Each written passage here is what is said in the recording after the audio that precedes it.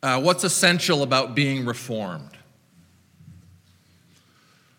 What's essential about being reformed? As a cultural and theological tradition, what's our defining mark? What gift, theme, or emphasis do we offer to the world and to the broader church? What are our first fruits?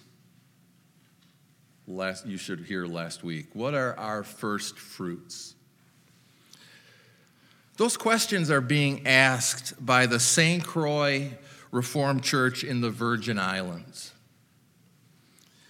In 1740, Dutch cane farmers and slave traders trafficked in sugar and West Africans, and they planted a Reformed church. In the mid-1800s, that church closed, the building was sold to the Lutherans, and an institutional Reformed presence disappeared from the island. But then in the 1990s, by some stirring of the Spirit, the St. Croix Reformed Church was rebooted and reformed.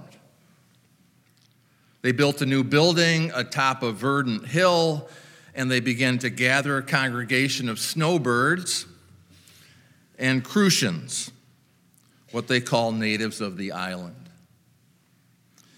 Therefore, on this island that is 75% black, mostly West Africans, West African diaspora, the church began to wrestle with its history.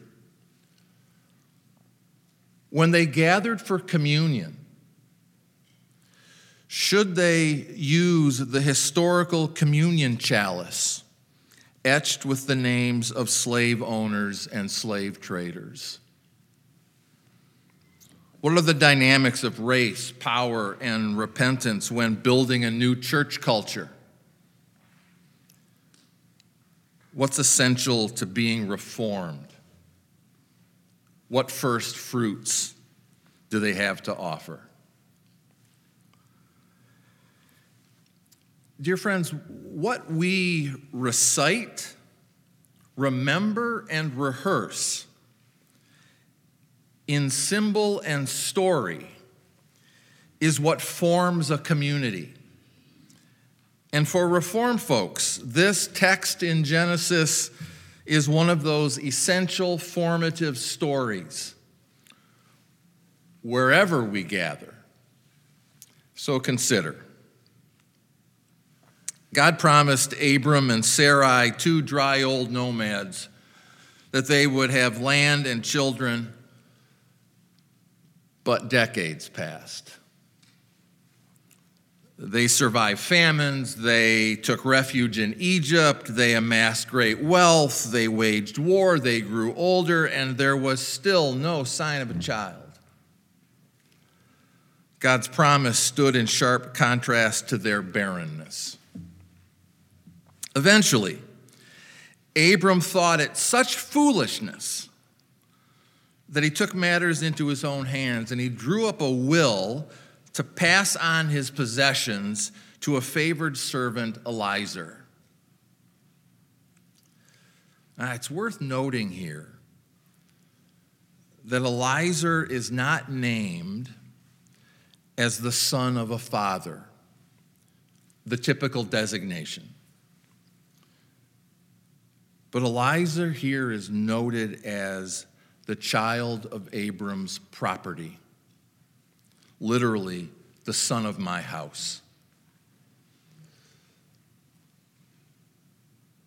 Barely a person. That said, whenever God had promised didn't reflect the reality that Abram knew. Therefore, God drags Abram outside to look up at the stars and invites him to start counting. And this is not the flickering of a few stars against the ambient light of the city. Don't do this tonight. Be sorely disappointed. Get to about 6. This was the pitch black darkness of the desert sky, spangled with millions and billions of stars and the clouds of faraway galaxies.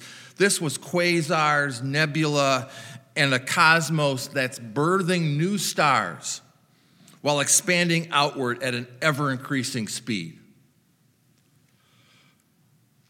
And God doubles down. To one without a son, God says, so shall your offspring be. Not only will you have a child, but you will have farther more than can be numbered. So God made an intangible promise, vivid, graphic, and intergalactic.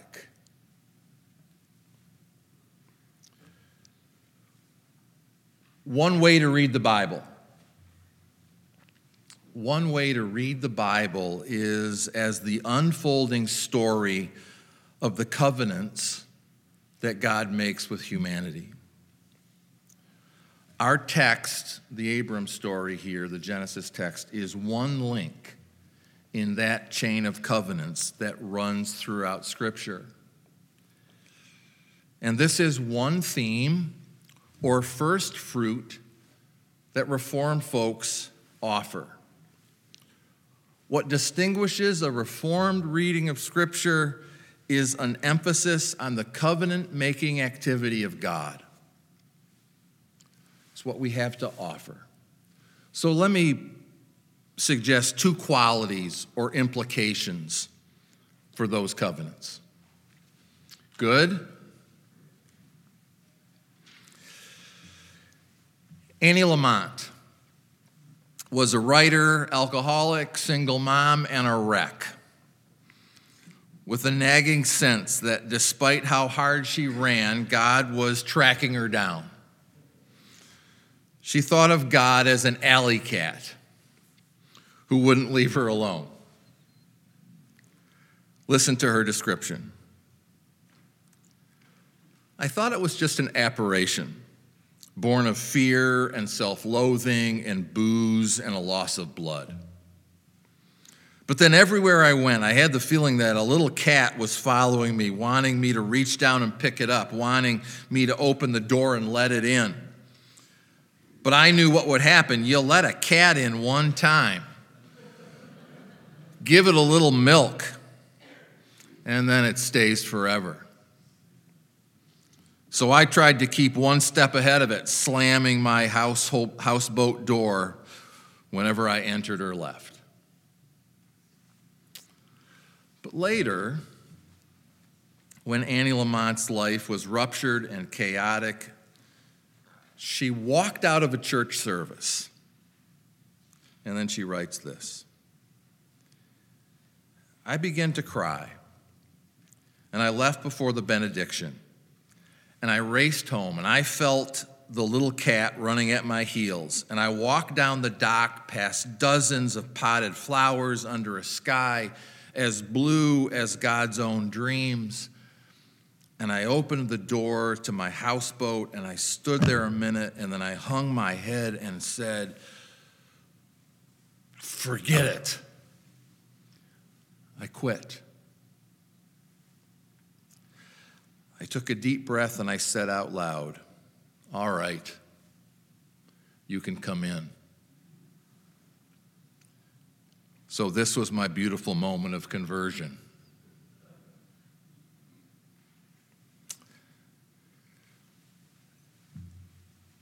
God pursues us. From the first moment when God goes looking for Adam and Eve, to picking out Abram and making promises, to entering into creation in Christ, to steadily padding after us, each of us like an alley cat, God pursues us. Abram doesn't go looking for God. There's no indication that Abram was a seeker who forged a relationship with God because of his discipline and dogged determination. Rather, the story reads that when Abram was 75, God came to him and said, "Go from your country, your people and your father's household to the land I will show you. I will make you unto a great nation and bless you, and all peoples on earth will be blessed through you."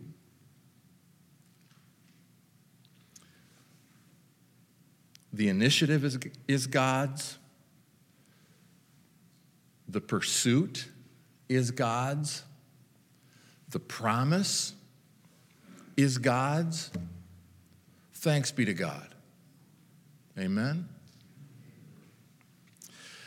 The second implication is this. As Abram peers up into the night and counts the stars,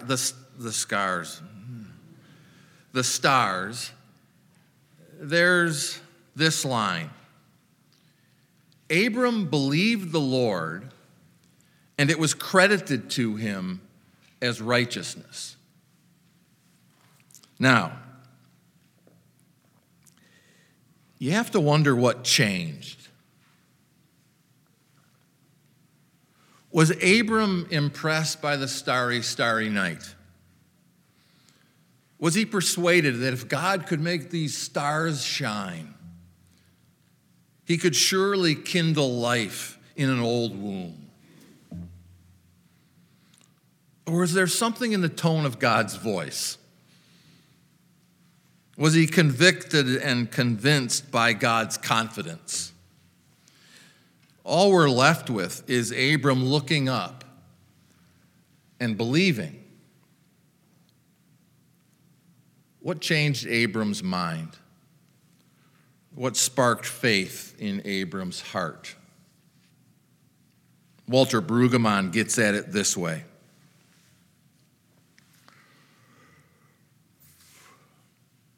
What moved Abraham to a new response? Surely it wasn't he feels new generative power in his loins, nor because he has new expectations for Sarah. The new promise for his life is not an expectation of flesh and blood. Rather, he has come to rely on the promise speaker. He has now permitted God to be not a hypothesis about the future, but the voice around which his life is organized. That's an important line. He's not permitted God to be a hypothesis about the future, but the voice around which his life is now organized. The new pilgrimage of Abraham is not grounded in the old flesh of Sarah or the tired bones of Abraham, but in the disclosing word of God. So, enough with Brueggemann.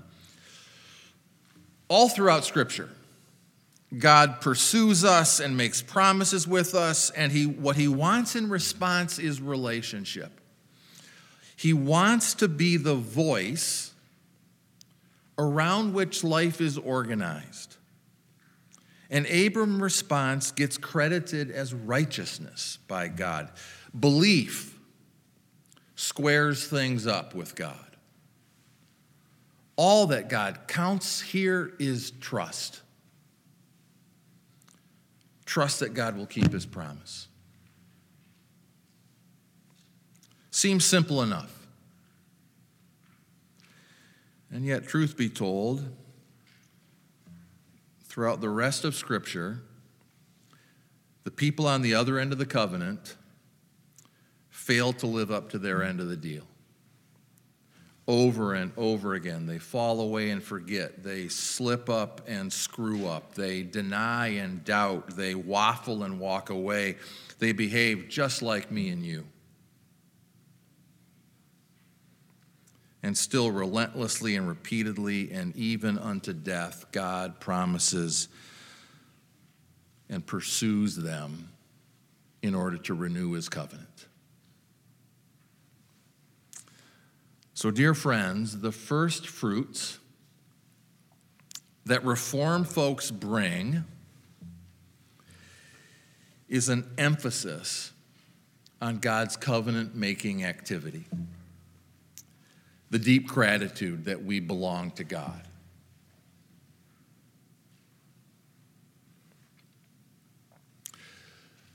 The shadow of that emphasis is when we think the promises are exclusively ours. The spoilage of those first fruits has been apartheid in South Africa, slavery in the Virgin Island and the Americas, and our own disappointing and damning history with race.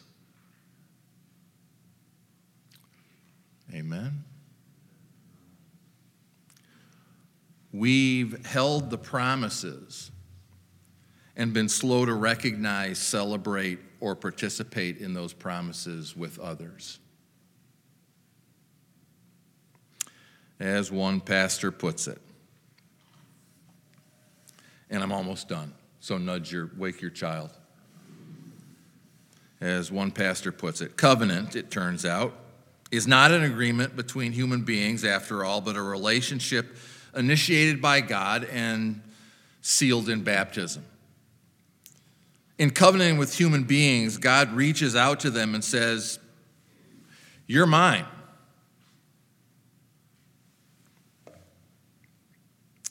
It's God's covenant that forms the basis of the church.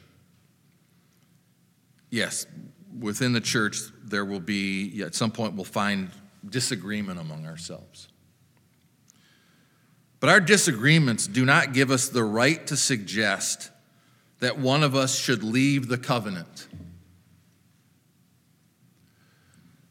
because it's God's covenant, not ours. Nor do our disagreements give me the right to suggest that you should move to a table that's further away, because it's not my table you're invited to, but God's table. The first fruits that we rehearse, remember, and offer to others is not our faithfulness, but the faithfulness of God.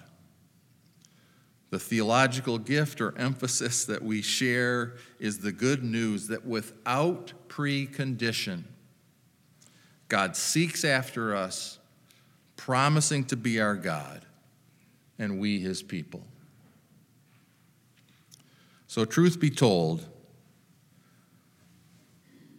we're the shining stars of God's promise to Abram. If this is a black church, I'd tell you to turn to your neighbor and say, "You're a shining star."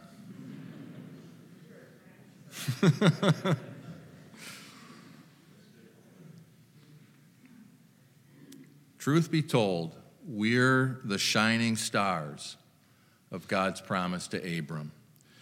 May our lives be ordered in response to those promises. May we come to the table as a sign and seal that those promises are fully realized in Jesus Christ. And may we share these first fruits with others. For the promises are not ours alone, but they belong to as many stars as fill the sky. Thanks be to God. Amen.